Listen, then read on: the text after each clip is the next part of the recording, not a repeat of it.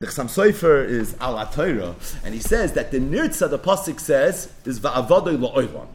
Now everyone knows Chazal. Va'avodei la'olam doesn't mean really forever. Va'avodei la'olam means until Yovel. But the Chassam Sofer says that maybe you could say that the Torah used the word la'olam for a reason, to teach me halacha. So he says, I have a suffix, and I have no achra on this suffix.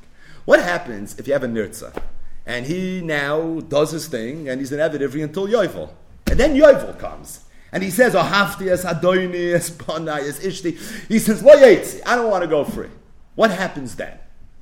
What's the halacha after Yovel? Is there an inyan of remaining an Eved or not?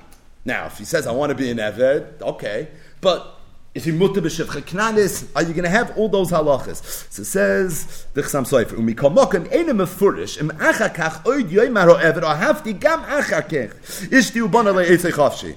Now says the Chassam Sofer, "Nehi ein ha'adam muchrach l'kayim ha'yoid." Even though the Adon, if he wants to let him free now, he'd be allowed to. Mikomokem im shneim roitzim yesh lehistapek im mutter oid b'shivcha knanis. Ve'im timtzu loymar mutter, and if you're going to tell me mutter, ulai tzorach ritzia acheres. Because now he's mamish doing his averetzim sveitin mal. So what would be? Is there another ritzia? Could someone become a nirtza twice? Like what happens after Yovel? Yesh loymar says the Chassam Sofer. This is the Chassam Sofer ala Torah. Haynu va'avadoi la'olam sheyachal la'ovdoi ad olam b'ritzia zu imrotzim shneim bekach b'tzarchin ladina. He says maybe that's the remes over here of va'avadoi la'olam. It's coming to teach me this chiddush.